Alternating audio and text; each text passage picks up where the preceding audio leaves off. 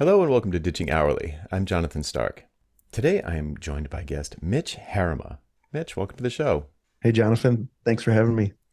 Can you tell folks a little bit about who you are and what you do before we get started? So I work at Bulb Digital. We do Office 365 consulting, and we focus on helping people make the most out of their Office 365 subscription and help engage their people and automate business processes. I play a role kind of in operations and new business development as well as marketing, but traditionally come from a software development background. So I've kind of grown into all of those areas over the years. A hybrid. Nice. Right. Cool. Um, Great. Well, we met at MYOB in Atlanta, Yep. and we were talking there about some of the high ticket productized services you guys offer over there. And I dig the positioning, the platform specialization, and so forth. But we wanted to talk about, and maybe we'll get to that. But what can you tell us about your definition of productized services and what you mean by high ticket? Yeah. So we started off doing hourly billing, and then I discovered your content, and we trekked down the path of ditching hourly. And we started to figure out, hey, it would be really great if we could have an easy way that was easy to understand and start getting involved with organizations, some way that they could see a price, understand a scope and a deliverable, and um, deliver on that thing and consider it something that we actually sell. So instead of starting with almost no like a rough scope and saying here's our hourly rate, let's go.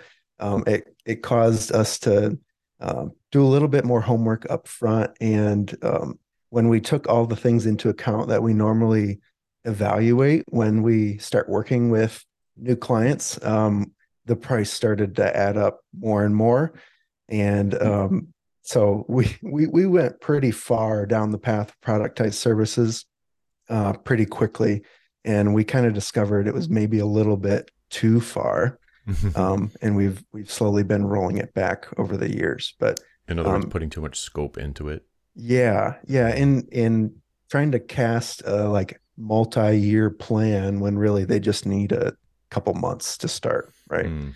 Yeah, that sounds more like it.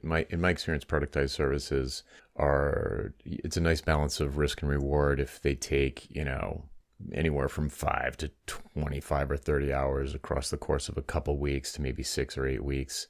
Yep. So you want them to be pretty easy for everybody to get their head around. The scope shouldn't really, I mean, there'll be differences from client to client, of course, but the boundary lines should be really bright. So people are like, oh, Right. like what's out of bounds should be super obvious. Yep. I'm curious, like, you said years. When did you start? Do you remember when you launched your first productized service? Oh, probably 2 years ago, probably in 2020, it was kind of a defining moment for us where we started marketing, picking a niche, and trying to. We've been trying to go down the fixed price route for more years than that, but Mm, really, that was when we finally got everything in order and declared this is a service, a productized service that we provide. cool.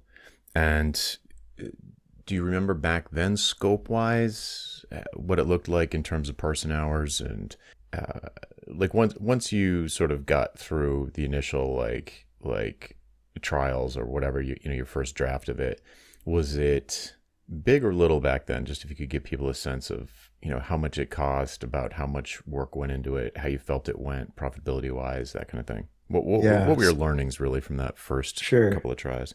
So we had some that ranged from like 5K, which were really small, really specific positioning. You had to be in uh, the right audience for one of those, all Hmm. the way to 100 grand for a large, like we'll say 500 person.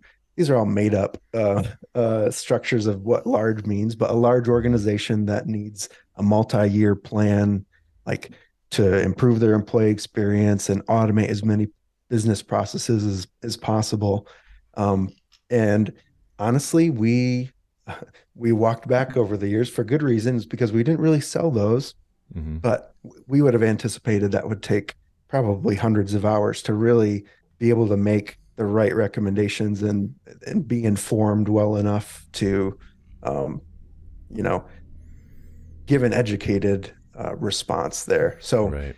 most of them now have scaled back to somewhere between 5, 10, all the way up to like 45 grand. Mm-hmm. And those, um, they're still in a process where some of them are, we've done them once. And so we have a playbook and we can get all the meetings scheduled, all the interviews done, and we have all the slide decks ready, all those things that you normally would um, have to build for the first version of it. And we're starting to feel that with doing it again for the second, third times. And that really helps with the hours spent. So somewhere less than, I don't know, 100 hours, but hopefully somewhere in the 40, 50 range. Cool. Yeah, That helps. that's pretty reasonable. It's still on the large side in my experience, but Yeah. as long as you are feeling that uh, the cost cutting, sort of like the leverage that you've created by doing the first one and then being able to repurpose all of the materials to deliver something as good or better even faster, is the Right. feeling you should have when you're doing productized services. Right. Which and just to like call out the obvious thing, it would make no sense to do that if you were trading time for money. You'd recreate the Exactly. slide decks every time and then be charging the client for something that really you could have repurposed if that was part of your business model, if it made sense. Yeah. Uh, okay, cool. So those are still kind of on the large side. Like what's a small one look like? You said, I think you said a $5,000 one. What's that sort of look like? Yeah. Well, that one, I don't think that's kind of like my crutch, my like, hey, it's our minimum level of engagement for people. Just so we're not dealing with a couple $100 here and there. Our typical one is like 10 grand, which that is largely a handful of interviews, like 4 or 5 hour or so interviews. Plus we work on our end and basically do quote unquote as much work as necessary to create a 3 month plan. I kind of got the idea from David Baker where he says, I'm going to give you a plan of action. Here's what you should do. And then for 3 months, we're going to be at your call. You can pick up a phone and you can call us or email us questions. And then if you hit, I think we label it 3 significant conversations, then you've used that support or whatever. And so that is under the assumption that whatever we deliver as a plan, they can do it on their own and they just need us to tap on they need to be able to tap on our shoulder and ask for extra help. Interesting. So I love that model. First of all, I love the idea of like, here's a detailed roadmap or a plan for you to execute. And we'll be on call for, I love how you said, tap us on the shoulder to ask us a question, Mm-hmm. because those pretty much always come up. They're just like, oh, this made sense when we read through it. But now that we're in the thick of things, it's not obvious what this Right, means exactly. Could you give us right. a, and you said, did you say that that's a hard 3 month? I think you said 3 month.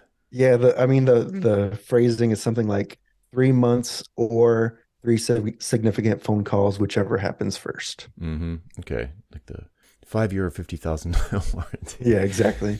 Okay. That's interesting that you, do, just not to get into the weeds too much, but who from the client side is allowed to do the tapping? Is it anybody or is it just your main top level project contact? Yeah, at this point, I it's just the project contact, or maybe they have a small project team. We're not gonna draw too hard of lines around it, but yeah, when they need someone from that team that we've gotten to know through the process needs a hand Mm-hmm. with the things that we've laid out for them, they're welcome Yep. to ask us. Cool. And uh, what's the nature of your involvement at that point? Is it truly advisory? Like, there's like a phone call and that's it, or do you like have to log into something or create some kind of deliverable to maybe Yeah, communicate? Yeah, how much of a lift is it when? How much of a it lift can it depends. be? Right. Yeah, because like in a perfect world, it's something they can just throw over the wall and we'll shoot them back an email, make it quick and easy. But if they need more hands-on, where it's like explaining a concept or we need to do a tiny bit of discovery type thing to help them get unstuck, um, then Yeah, it's a phone call. It's digging into those questions, and that's why one of the three significant phone calls is kind of a good uh, fallback on a threshold of what is too much. But Mm, honestly, we would we would hold off from any sort of like logging in to anything, doing any work on our own, and more helping them step through it. mm, But it kind of depends on the client as to even when this 3 month starts, this three yeah. month phase starts, was whether or not they actually need our help to do that thing or if they can do it on their own.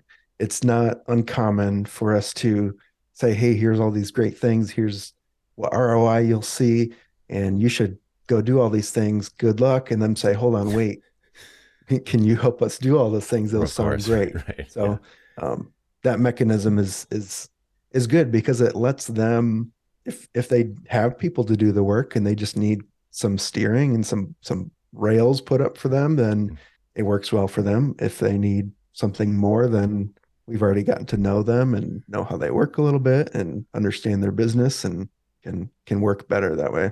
mm, nice.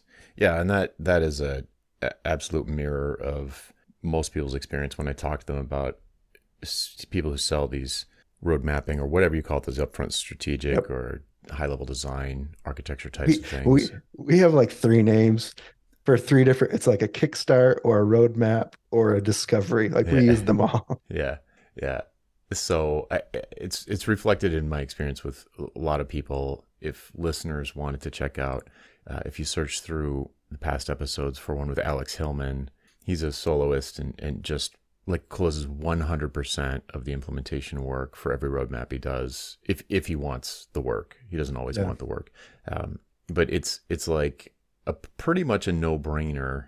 Like if dear listener, if you're currently doing project work, doing implementation and execution and that kind of thing, if you've been doing it a while and you're good at it and you are comfortable making these bigger decisions, these higher level decisions up front, maybe you do it every single time you start a new project in the first couple of weeks, but you're billing for it by the hour. If you break that off as a roadmap and sell it as a productized service at a relatively fixed scope at a published price on your website and people buy that, it is like 9 times out of 10, maybe more, the people are going to ask you for a quote for the implementation. And you can say, well, we'd do that. We'd be happy to do that. But this roadmap is totally portable. You could bring it to someone who's a lot more affordable than we are to do the actual implementation. Like our value is really in the upfront stuff. And they're, no, no, no. Well, how much would it be? Could you just give us a quote? And they're almost like begging you for a quote. And and you give it to them and you can say, like, I told you it was going to be high. And but they're going to have the trust that they have with you and your understanding of the situation. They're not going to want to redo all that work or some of that work with a new person who they don't trust. The sunk So cost bias is yeah, real. big time. Yeah, it's not just that though. It is that for sure. But there's also the sort of devil, or well, that's not a good way to put it. But you just already know that it's going to be good. You already have these results. You're like, wow, I love the way they work. I get their sense of humor or whatever. Our personalities click. It's going to be worth more money to them to not have to start a search from scratch and take a risk that they get a flake or whatever. Mhm. Yeah, there's real value there. It's a I'd pretty much say it's about as proven path as you're going to get in a sort of a sales uh, domain. It's like do a roadmap. They're going to ask you for a quote on the implementation, and you can decide if you want it or not, and warn them that you're going to be the most expensive one. Right. And yeah, so the soapbox. Yeah, it's been a ton of fun. It gets us part of our engagement criteria is like, hey, we need to be able to talk to your leadership, with an asterisk behind it, whatever that means. And that gets us the ear of the people that are making the decision. Right. And yeah, Yeah. it's like you were saying, it gets them to know us and have some level of trust. And it's kind of a natural progression to move into something after the fact as well. Mm-hmm. And I do want to address the fact that this isn't really tricky or manipulative sales or high pressure or anything like that because you are delivering value in the roadmap phase. Right. So it is portable, right? Like they could take it to someone else, but building up that trust and delivering value I mean, that's how you built the trust is Right. like you connect, but you also deliver value. And they're like, wow, this is great. We want more from this partner. So it's just a natural human progression. It's like dating before getting married, really. So it's like Mhm. let's test drive the relationship with with an engagement that's very low risk for both of us.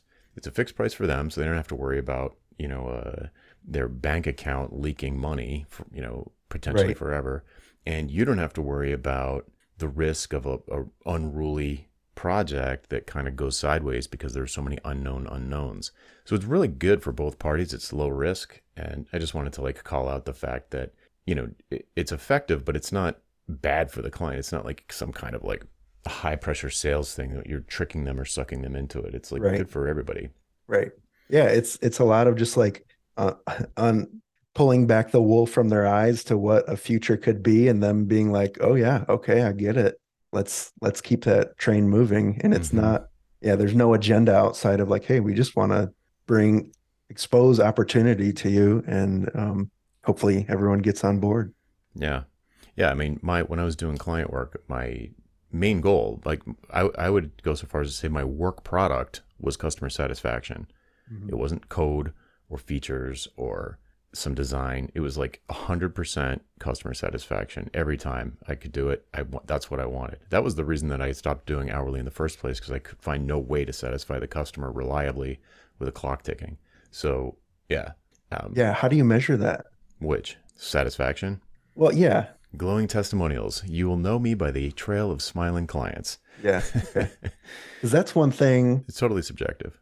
Okay, because that's one thing in our process of we're essentially selling confidence in a plan Hmm. with these roadmap projects, and Yeah, so predicting the future. yeah, we're trying to still nail down our best way to measure that impact, right? And so right now it's like a survey at the beginning and a survey at the end, so that you can see how the numbers change or whatever, so, something Hmm. like that. It's still kind of a penciled in solution, but um, it's fun to think along those lines as opposed to focusing on some like tactile deliverable, and it's more on like how do you feel off Hmm. of how we interacted. Right. It's like, oh, we you asked us to install a pool in your backyard, and there it is. We installed the pool. See you later. Bye. Right. That's not. But it's like, how are they going to use the pool? Is it like for their, a gathering place for three generations every summer for a month? Like, what's Mhm. that worth? That's worth a different thing than like an above ground pool in a rental unit. It's just totally different. So what I do is I have a list of 6 questions that I use after a project that encourages the client. The client will say something flattering, and I'll say, "Oh, that's super nice to hear. Hey, would it be okay? I'm updating my website. Would it be okay if I sent over a couple of questions that you could answer about the project?" They always say yes, and they don't get to it right away, but they always say yes. And I send the Mhm. questions over, and the questions are specifically designed to produce numbers in the answers. So there's room for them to give qualitative feedback, but also the way the questions are phrased, it encourages them to also give numbers, either absolute or relative. Like, oh, before Jonathan, we were at 50%, and now we're at 95%. That kind of thing. And if you know you're going to send those questions at the end, it causes you to ask specific questions at the beginning, Sure. knowing that that's what you're shooting for. So you're going to want to know, like, ideally, what number are you trying to move? And maybe you, Mitch, or you, the dear listener, you can't move the number they want to move, but they believe that you can contribute to it with some leading indicator, and you want to find out what that is. Yeah. That's a fun one. It I imagine it could be as black and white in my world, but it doesn't always feel that black and white. Just because it depends on how a client is coming to us. If it's, hey, my Office 365 subscription includes these things and I don't know how to use them, I want to know how to use them.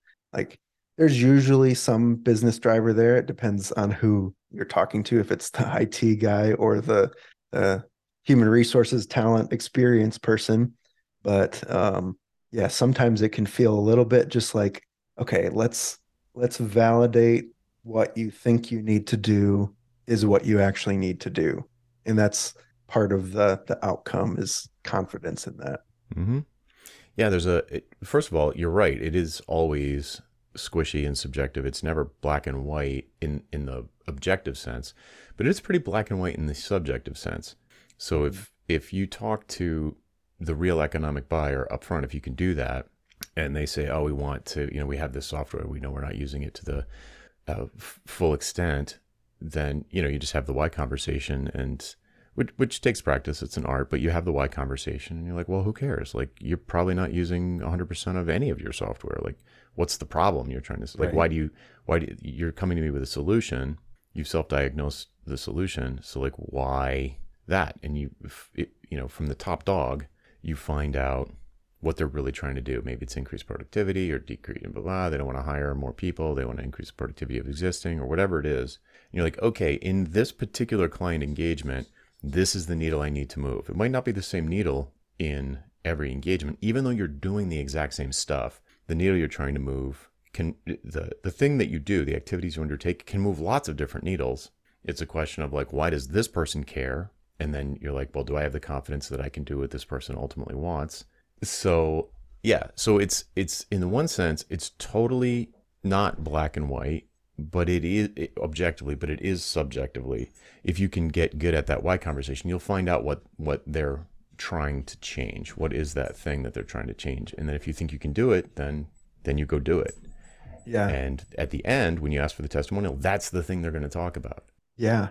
Um, Related thing, I don't want to distract too much from the testimonial, but a recent learning in selling this productized service structure, we actually engaged with in conversation with I'll call him a non-decision maker.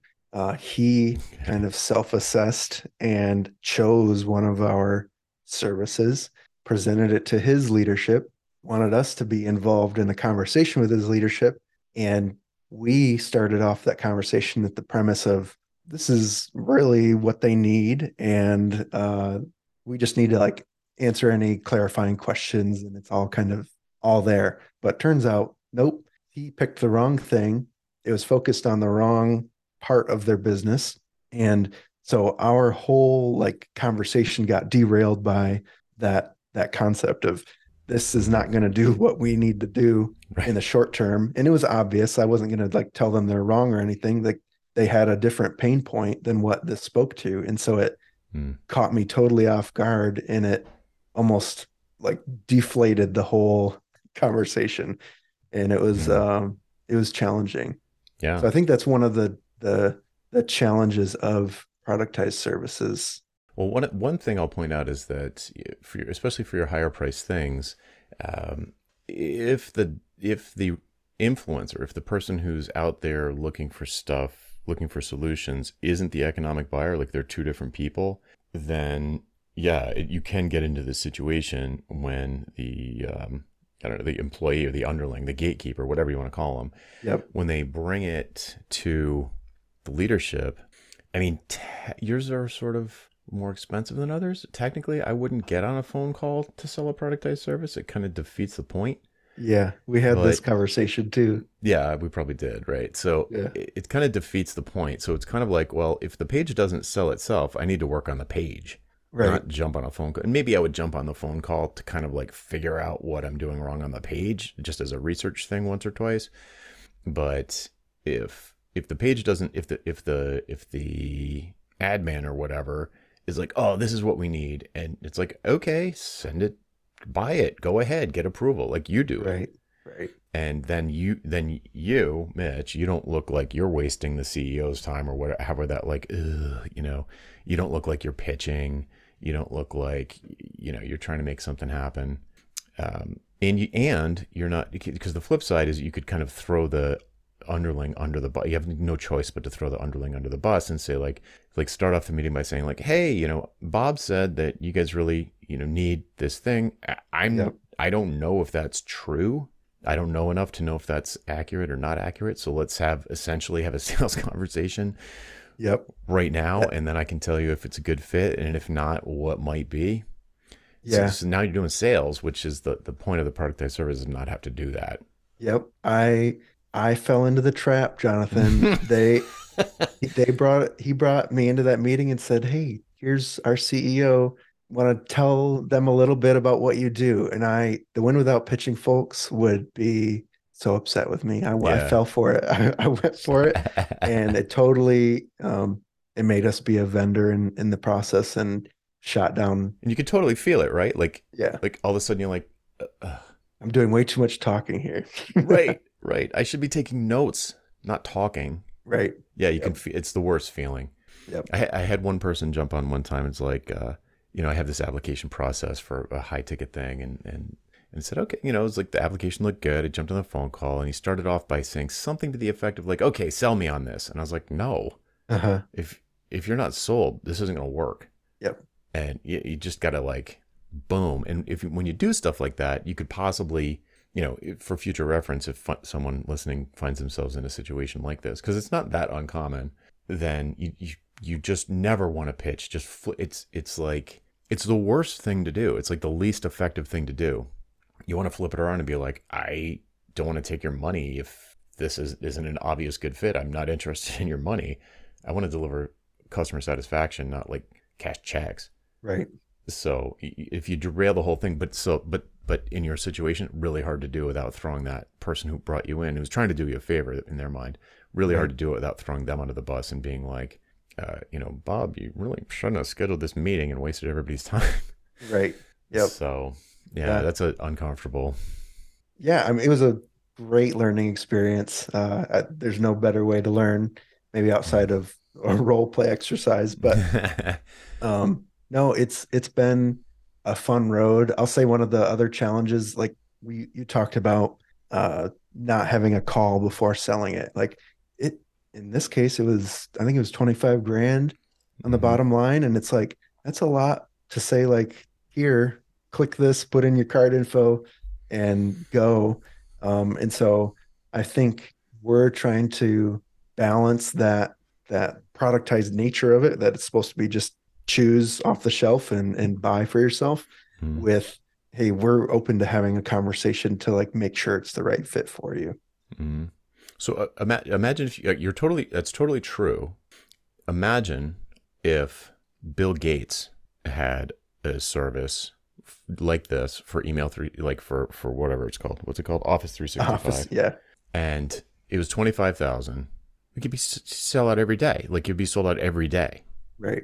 So the problem, not I'm not saying there's a problem, but the phone call thing isn't about the amount of money. It's about how much they trust you before they buy. Right. Right. So the approach, if that's the kind of thing you want to do, dear listener, if you want to have like a, push the envelope of how much you can ask someone to swipe their credit card for or ACH a payment to you, is all about building your reputation. 100%. Yep. That's all it is. Because you even said earlier, it's like you feel like you're selling confidence. It's true. Right. Yeah. Yeah. It's been that like I said, 2 years ago was kind of the kickoff of us productizing, doing some marketing, and that was the other side of the coin, which was let's get out there, start a YouTube channel, write blogs, all those kinds of things, so Hmm. that people get to know us and trust us, and we get to help a lot of people along the way. And so it's Hmm. been super rewarding and tons of fun, but not quite swipe a $25,000 expense level yet. Right. Yeah. Normally, the people I talk to normally, the productized services will start anywhere from like 500 to 1,000 for a one-off ad hoc phone call, like one-on-one phone call. Just like, clients like, I don't even know what I want, but I sense that you have what I want. Yep, we do And that too. yeah, so that's the no-brainer. Like anybody Right. that's good at anything that they do and sell services should put that on their website right now. It takes about 30 minutes tops. Create a Calendly account, hook it up to your Stripe account, boom, done. Then there's usually it's pretty common to have something that's 500 to 1,000, then something from the 1,000 to 5,000 or 2,500 to 5,000 to 7,500 is around $5,000 range that is a little bit more roadmappy, where there's a meeting, maybe a couple of meetings, there's some research, there's some discovery, and then there's a report of some kind of recommendations at the end. And those sell in all across all kinds of industries for approximately 5 grand all the time. And we're talking about small to medium businesses where you're probably dealing directly with the owner or someone way up in leadership. Uh, when you start getting into enterprise, if people listening are doing enterprise sales, it's a different ball game. You could probably add a zero to both the dollar amounts and the length of the sales cycle. You could maybe 10x the sales cycle, 10x the price. Um, but it sort of depends. But if you're selling to small to medium businesses, you can work directly with the owner. $5,000 is like a no-brainer price in lots of spaces if you've got the street cred, like you're the go-to person for the thing. And they're like, we're not even looking at anyone else. We've just been saving up the $5,000. Here you go. Yeah. Yeah. I was just, when you're talking about those price points, I was like evaluating, could we hit those? And I realized part of what is going on right now is because we're new to these things and still building some of the systems, we have maybe more people involved than should be because we're trying Mm. to reach consensus or train multiple people up on it, which inherently leads to higher cost. That's not to say I don't think the service is worth it at all, but maybe our math to determine the bottom price Yeah, uh, the walkaway price. is a factor based on how we're going about building this thing. It could be. So a lot of times when I work with someone to create a productized service, the plan is like, okay, let's brainstorm what's some stuff you've done a bunch of times in the past. And then, okay, great. How does that usually go? Give me a timeline of the shared accountabilities for the thing from the moment that the client pays to the moment that you are done, that you deliver the whatever it is. And then we look at the activities involved and that from which we derive a cost. Like what's the walkaway price for the person I'm working with? Like what's the least amount of money you'd accept for this? $1,000. Okay, so let's maybe run a beta with three pilot people. You get three beta customers, or run a pilot program with three people, and it tells you a bunch of things. First of all, if they can't get three people, they're in trouble. For a free version of this, a pro bono version of this service, they're in Right. trouble because it tells me they don't have access to the audience they're trying to sell to. But if they're like, okay, that's not a problem, I got three, no problem. You say, okay, the deal is in exchange. It's we know money will change hands, but it is not free. It's in exchange for feedback on the marketing, sales, and delivery of the productized service, and pricing guidance. We'll have a pricing conversation after the fact, and then if you're happy with the outcome, I would love a testimonial. So you're getting all of that stuff in exchange for the doing the work pro bono. Mhm. And one of the things you're looking for is in that delivery piece.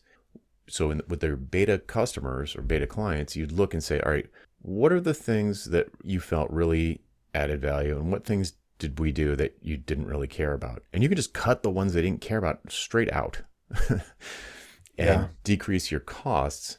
And then, so there could be things that you originally imagined were going to feel high value, and you're doing them, but you don't actually know if they're perceived as high value.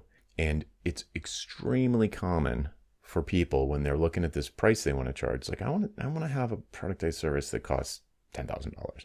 And to themselves, they will often justify what they perceive to themselves as a high price by doing more work, regardless of whether or not that's providing any additional value to the client. So they Right. just add busy work in to justify the price. Right. It's very, very common. And so I'll look at this timeline of the shared accountabilities and be like, well, why are you going to do that? And they're like, Right. I don't know. I mean, I don't know. Seems like the thing to do, I Seems like guess. the thing to do. It's like they don't even realize why they're doing it. They're doing it. They're padding their hours basically. Right. They're saying like, look, I'm doing all this hard. I'm working hard to justify this number. It's like, no, Yep. take all the hard work out. The more hard work you can take out without decreasing the value commensurate amount. Like if you can decrease your work by a factor of 10, but only decrease the value by a factor of 2, then you've created a much more profitable scenario for yourself. Yeah. I think we've been on a natural progression towards that because, like I said, we started off where the highest one was like 100 grand, and that's crazy. But we're now selling the same, I'll call it feeling, for 10 grand. Mm-hmm. They don't really care about how far into the future we're planning or how deep we necessarily go. If we go deep enough to make them feel good in the short term and confident, Mm-hmm. then we're doing our job. Yeah, I love that language choice. So like that you're selling a feeling, and people, especially engineering types, and I've got an engineering background, well, software if you want to call that engineering, and but very logical, very like it works or it doesn't work, and like the idea of selling a feeling is like sell the sizzle, not the steak, and like just gets people's eyes rolling. Uh-huh. But if you step back and think, well, how do you think it would affect your business if you were delivering 100% customer satisfaction every time and your clients were all raving about how expensive you were, but how worth it was? Every penny was worth it. It's like customer satisfaction. That would be great for your business, like no doubt. You'd have word of mouth, you'd have powerful marketing, you'd have great testimonials, have a packed pipeline. Well, guess what? Customer satisfaction is nothing but a feeling. It is a lack, or the sort of other end of the spectrum of buyer's remorse. So if you deliver buyer's remorse to all of your clients, that is also a feeling. You could deliver all the code and features and PDFs and calendars and all the things that you said you were going to do, but if they regret the money they invested in you, even if they believe it's their fault, if they regret the purchase, they're not going to rave about you to their friends, even though it's not your fault. Right. And especially if it is your fault. So that's all we're doing. Like I sometimes resist boiling it down to this, but that is what it boils down to. Right. They are either happy or sad that they gave you this pile of money. And if they're happy, you will do great. If you can Right. continue to make people happy that they gave you their money, people will continue to give you their money. And that is nothing but a feeling, totally subjective, qualitative. And you can Right. support it with numbers and those sorts of things to sort of justify to the rational mind. But ultimately, everybody who sells something is selling a feeling. Anyway. Yeah. I feel like we're on a constant path of, like, if you're used to working with people who, once you get in the door and you work with them and for a while and help them out, and you're used to hearing, oh my gosh, I love these guys. These guys are great. Mm-hmm. All we're trying to do is like figure out how to get there the fastest and the easiest to understand way. Yeah. Fastest path to value. Yeah. Fastest path to love. Yeah, Fastest path to exactly. positive feelings. Right. Exactly. It's like my last and forever, I think only boss. I've had a couple of bosses. No, so my last boss years ago used to have this line. It was like, we need to get points on the board. He would be like, get points on the board. So we'd have a new project would come in, and he'd be like, get points on the board, like early and often. It's like, if you have, like, say, like in a basketball game, let's say, 100 points are going to be scored throughout the course of the game. It's like, score 90 of them in the first period. Uh-huh. And then you'll have so much trust built up the rest of the time that, you don't need to score as many points later.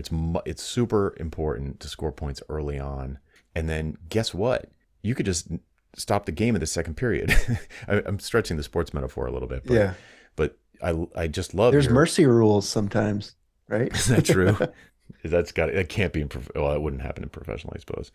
But I just love your framing of it, where you're like, we're delivering the same feeling for a lot lower price. It's like, right.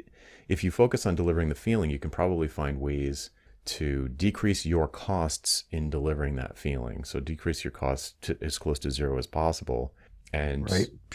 sell single phone calls. If you have enough of a pipeline, you could, phone calls are incredibly profitable, and Yeah. you can deliver a massive amount of value to the right person, and they'll pay $1,000 for a 15-minute phone call, or $10,000 for an hour-long phone call. It doesn't matter how long it is. It really just matters, like, how stuck they are, how expensive the problem is, and whether or not you can get them closer to what they want, not in a way, but like for an amount that they're happy to have paid. Right. Yeah. One of the biggest challenges of that is, like, I have a guy who knocks it out of the park every time. He's one of the smartest people I know. I could throw him at any problem and he could make someone happy. But I can't put him on this cheap hamster wheel of turning these things out one after the other. And so it's an extra, like, challenge element, saying we want a team to do this. We want to bring up more people into this process. So it's not just this guy, like, So this is an employee. yeah, he's one of the founders. Okay. And he's a commando, basically. Yes. He's not a security guard. Right. Right. So he's your innovation guy. So you send him out into the field to come up with new products and services. So he's the type of person that can figure stuff out, land behind enemy lines, and like accomplish the mission and get out alive. So that's where the innovation will come from. So if you throw all these new problems, if you find increasingly expensive problems to throw at your commando, you can then say, oh wow, this is repeatable. Like this, but he's not the person to repeat it. Right. The commandos are not good at that. They get super bored. They want bigger challenges. They don't have Yep. a. No, they're more like a Broadway performer. They can crush it in the moment, but they just like don't ask me to like do something every day, the same thing every day, like Yep. a cube drone. Repeat, repeat, repeat. Right. So you get operations people to do that. You get, other people for whom that is fun. Like there Right. are people that cannot stand that level of off book improvisation and would just love to be in a cover band. Like they don't want to be John Coltrane. They want to be, playing at Frozen Fire at people's weddings. And yeah, so you just have to staff that differently if you were going to use staff at all. Right. Yeah. I think it's just an extra element of difficulty trying to figure out balancing it costing enough where you can train a team in the process, still delivering great value, but over time figuring out how to reduce those costs and trade it for something that's repeatable. It's just a, a learning process that takes time and multiple, iterations. Yes, I applaud your patience. I don't have the patience to have employees, but it is a good way to create leverage, especially if you're using fixed prices. I kind of, as you were saying that, I was kind of picturing a snake where your commando guy is like the head of the snake and it's like hunting around for things. And the brain part is kind of like doing the kind of job that it's optimized for. And then you kind of have to digest the stuff that it catches and be like, Right. all right, what do we do with this? Is this, can we turn this into something and operationalize it and make it repeatable and start with, maybe SOPs is like a great first start. It's easy. It's easy. It's sort of for a soloist like me, I wear all those hats so I can feel when it's happening. Like I can feel the difference. Where Mhm. like some days I am just like banging my head against a text document trying to design a new workshop, and I'm like totally in creative mode, Yep. totally in problem solving mode. How am I going to do this? How am I going to do this? I'm not good enough. I don't know. I want to do anything else. I want to check social media. I don't, that's the mode when you're in innovation mode. And then it's funny because I'll like have a late, I'll be up all night doing like, I'm definitely a night owl when it comes to creative stuff. And then when I look back at it like the next day, I'm like, wow, I almost don't remember doing that. Like that's Uh-huh. really good, Uh-huh. or this piece stinks, but these other three things are good. And so I kind of fix it up and then I test it and then I feel myself move into the mode of COO. So the first thing is kind of like CEO, visionary, blah blah blah, Mhm. and then COO, and I'm like, okay, now I'm like writing down the steps. If I was going to hand this off to someone, these are the steps they would take so that I can easily downshift into drone mode when I need to execute. And I don't want to use any creative energy because I want to save that for those late night sessions where I'm like, you know, in existential crisis. Right. I don't want an existential crisis about like how to go live with a webinar. It's like it's so stupid, Right. that's just dumb. Wrote, follow the checklist and do the things. So now it's funny to imagine spreading that out, like trying to hire for each of those different roles and like spreading those Oh yeah. responsibilities. It's like whose superpower is attention to detail and Yep. whose superpower is improvisation, problem solving. Like you Yep. don't want your problem solvers focused on, detail oriented tasks. Yeah. Hmm.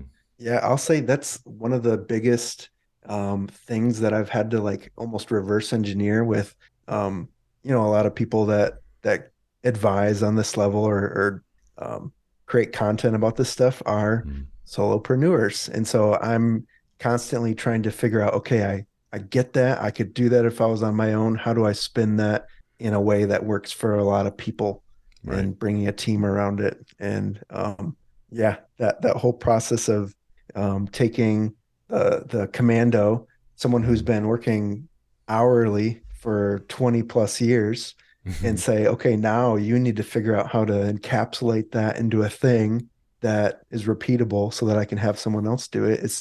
It's such a mind shift and a labor of love. I'll call it that. Yeah. You almost need like a documentarian. Is that how you say it? Documentarian to kind of, or like someone keeping minutes of Yeah, just observing, like an embedded journalist in the front lines, right, like just capturing what the person did. right, It's like a fly on the wall, just like recording everything. And because the commando is going to want to move on to the next thing, they're not going to document anything. right. It's like, Yep. I did the hard part. You figured that out. Yep. But then figuring out, okay, you asked this question. That doesn't mean we have to ask the same exact question the next time. It means we have to understand why they asked that Yeah. question. Yeah. Right. Right. So you could, I mean, not to get overly tactical here, but it does feel like you would want to take a journalist type of person or a technical writer or someone like that who's really a real good communicator and real good at documentation and almost interview the person or go through their email or their notes, like all the communications for the project from the very first, hey, we think we want to hire you, all the way to the successful delivery. Yep.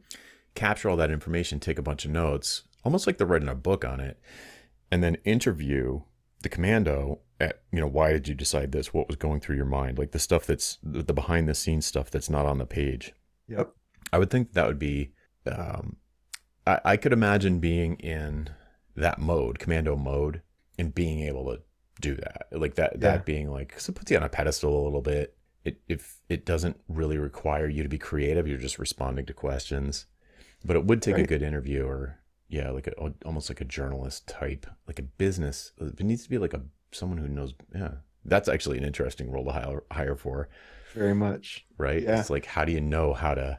What's that job description? Yeah, I can't. It's a cross between a journalist and a technical writer, and like almost like an operations person. Mhm. Huh, that's Yeah. weird. I think that's part, been playing part of that role over the years. And yeah, we have a delivery lead where their job is um, a lot of what you're talking about, like controlling the process from start to finish. But and then when we're done with it, retro with the team. What did we like? What didn't we like? What do we want to do Mm-hmm. different? And then documenting that for the next time. Mm, Um, we're starting to feel those benefits, mm. but it's been a long time coming. Again, I applaud your patience. It's like it's a good way to create leverage. If you can create those systems and deploy them across a bunch of different people who are oriented to the task at hand Mhm. and really thrive doing whichever kind of work, whether it's more creative or more rote. I think I see the future in that, and so that's why I'm doing what I'm doing, and it's been a ton of fun. But yeah, I appreciate, like, I think I told you when we met, I totally stumbled across your concept of ditching hourly, and it has snowballed into much of this. Oh, So it's sorry been about fun. that. Cool. I mean, so just curious, how many employees do you have? Uh, we're like 10 plus a handful of contractors that we have do Mm-hmm. couple odds and ends things. Well, that's and people are the 10 are like full time FTEs, right? Yeah. Like W Yep. twos, Yep. and so you got non trivial payroll. Like, where do you? I'm just curious. Like, where do your leads come from? How do you get enough business to keep the lights on and not be like panicking at the end of every month or the middle of every Yeah. month? Yeah. Well, we have the blessing and a curse of a large government contract, Mm-hmm. is one of the things, Yeah. which is super stable. It's super reliable, just not the best arrangement. Right. And then we've started to see the fruits of all the marketing and getting leads in every now and then who have either found our content from a tactical perspective, someone who needed to do something and realized they needed the extra help, and so they kind of march the need to whoever needs Yeah. to be involved, and yeah, just fill out a form on our website. And so those have been started to be more regular. And so that's, like I said, the fruits of all the efforts kind of put together in one. So it's been Cool. fun. We probably talked about this in Atlanta, but have you thought about? I have a vague memory we did talk about this, but like, what about a training, like a Yeah. self-paced video training as lead magnet, but it is paid? Yeah. So we did one course specific to one of the Microsoft tools. Um it was kind of a test, very much let's see how it goes. Mm-hmm. It didn't do awesome, Mm-hmm. frankly, and so we're a little bit hesitant about dipping too far into that. Yeah, they do There's cost some time and money to create. Yeah, honestly, there's a ton of people in our space that do a lot of how-to content. Mm-hmm.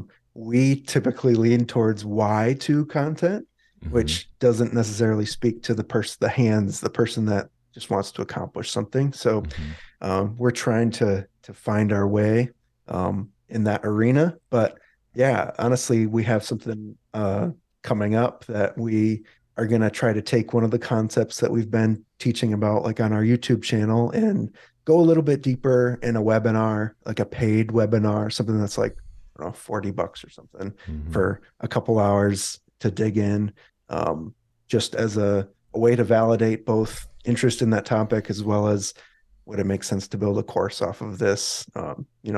If we can get 10 people to pay $40 out of our audience, is that some kind of indicator that other people will pay more for it as a Mm-hmm. not scheduled, something they can keep forever, quote Right. unquote? Right. Yeah, I'm a big fan of that idea. I think that's cool. I think the thing that we talked about in Atlanta was trying to outsource the hands work. If a organization is trying to outsource their hands work, and us giving a subscription to do that, in the same vein as like Design Joy, if you've Yeah. followed along with them, Yeah. right? I don't know if that's the way to go, and I think you were suggesting to do some sort of alternative boot camp kind of thing as opposed to selling the hands work. So Uh, I I am generally against hands work. I'm always against hands work if it's a soloist. Always, 100% of the time. Don't you'll never get anywhere. yeah. If you have hands though, if you have like a high inventory of hands, Yep. then then it's an approach. I mean, it doesn't not work. It's just like, is that where you want to go? Right. Right. So like when you've got options and you could do different things, it's like, where do you want to create the leverage? If you're, Right. good, you enjoy, like literally enjoy leading a team and want to get better at it, and you read books about it on the weekend, and like you're that kind of person, then yeah, that's like, to me, that's a green flag. Like, have employees, do it if that's the way you want to go, if you like enjoy that sort of thing.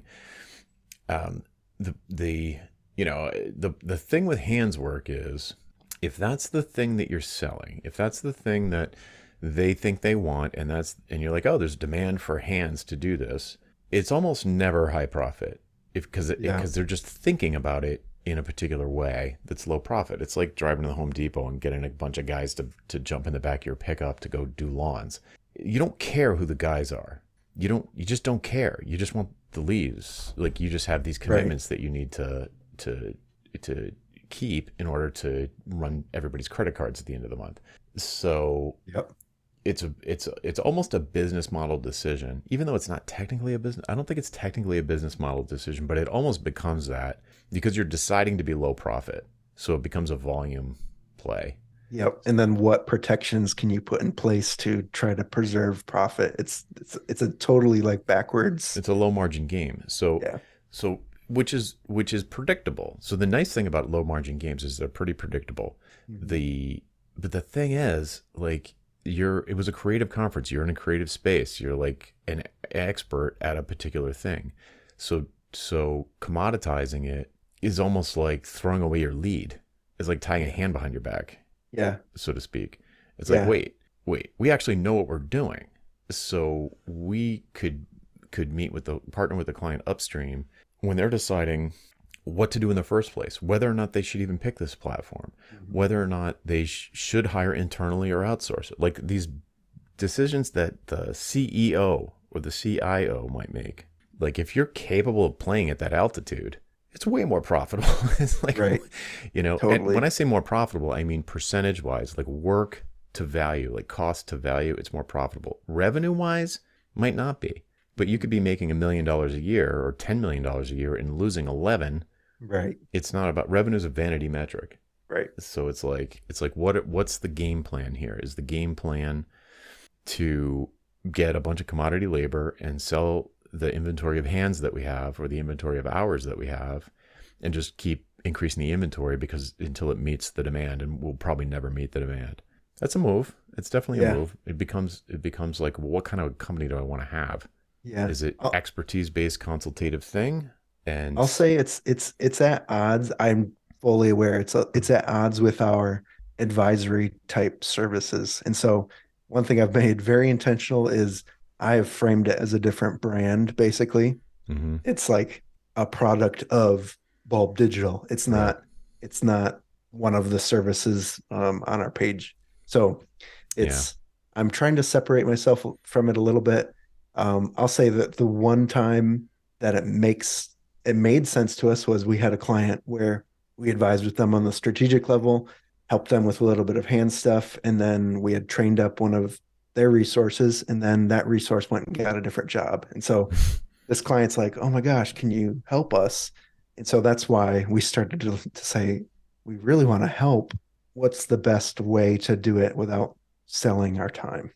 So, Yeah, I mean, there's demand for foot rubs too, but it doesn't mean you're going to start selling them, right? So, right. so yeah, it's It's my hard to say no to work. Like it reminds me of the classic, I don't know who said this, but there's a lot of ways to make money. Some are more right than others, right? that's a good. I've never heard that So one. it's just, you gotta be willing to do it, but it's not for everybody. Yeah, I mean, I think I see it. Right or wrong doesn't have anything to do with what I'm about to say, but what I see is as a soloist, there's like, broadly speaking, I think there are three altitudes of involvement with a client. The Mhm. top, it's strategy. In the middle, it's implementation. And at the bottom, it's maintenance. Mhm. And a soloist might have a foot in two adjacent ones at the same time, but definitely not three. Yeah.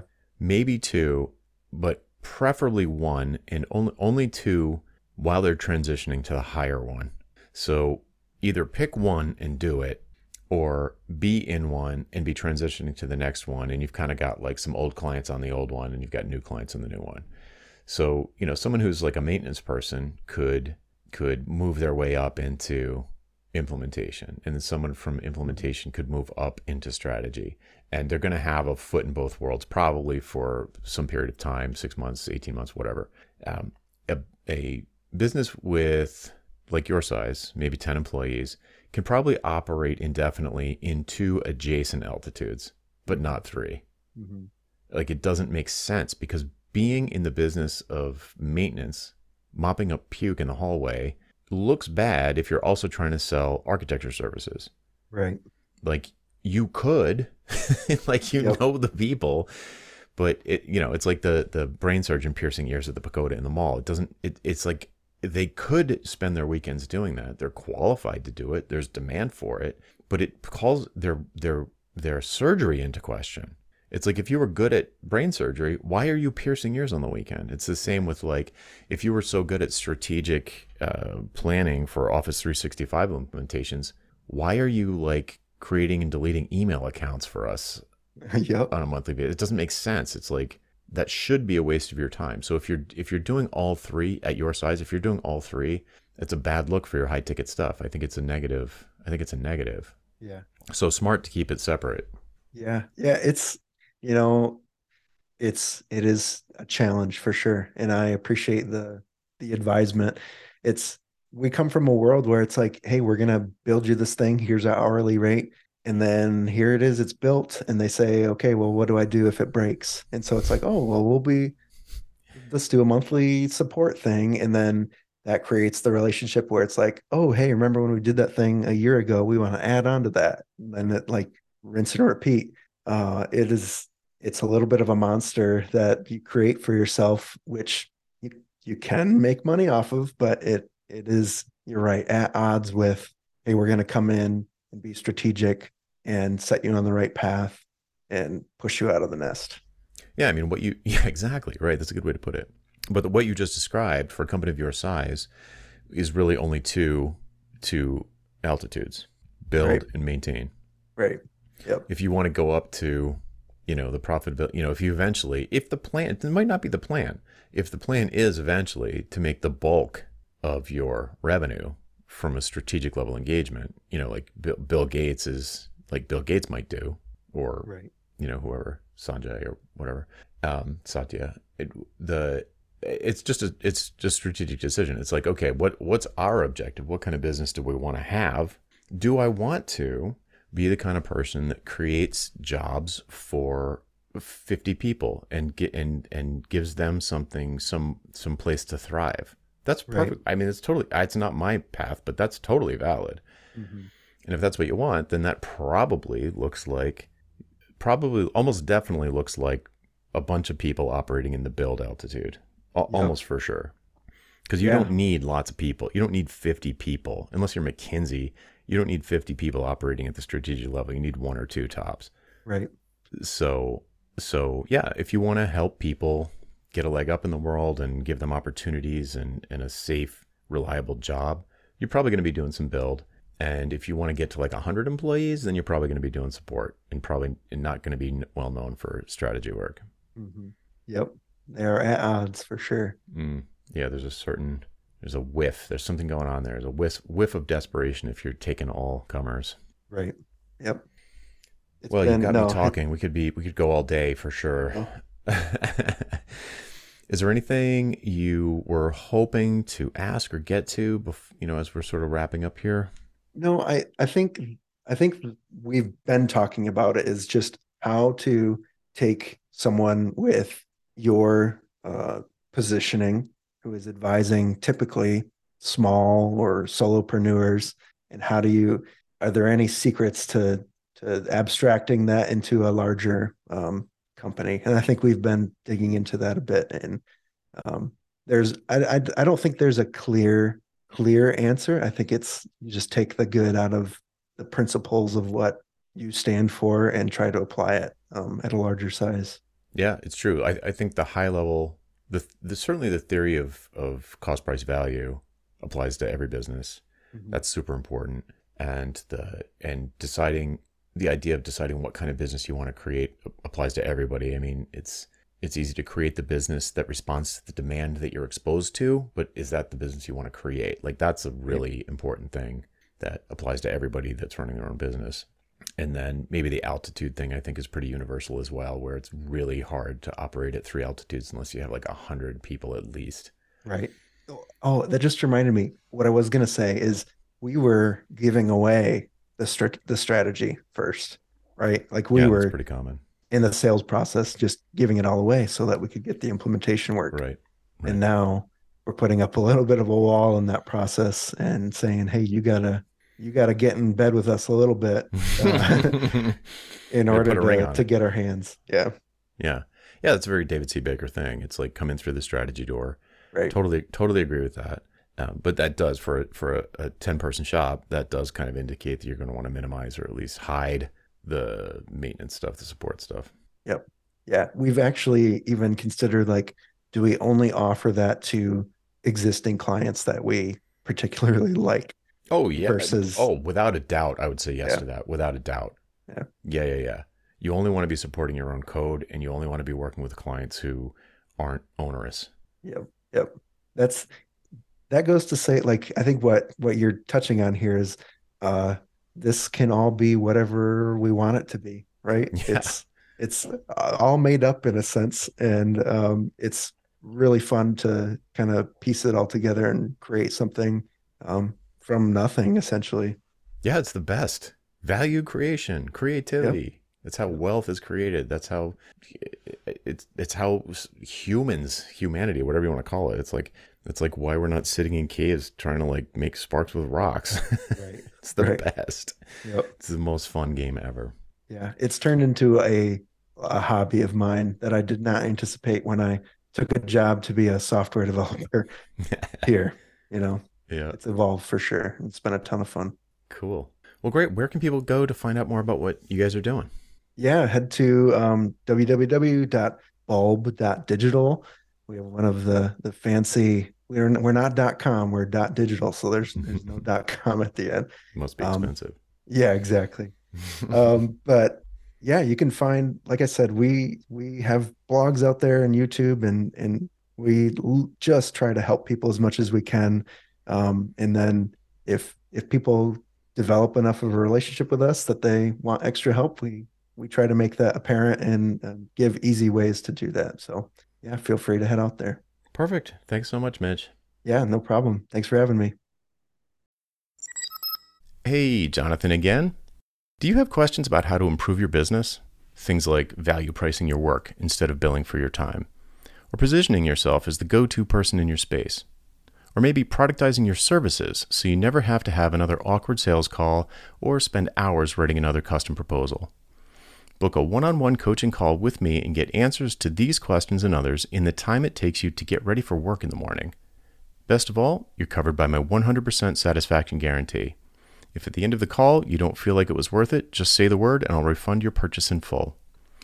To book your one-on-one coaching call, go to jonathanstark.com/call, CALL. That URL again is jonathanstark.com/call. Hope to see you there.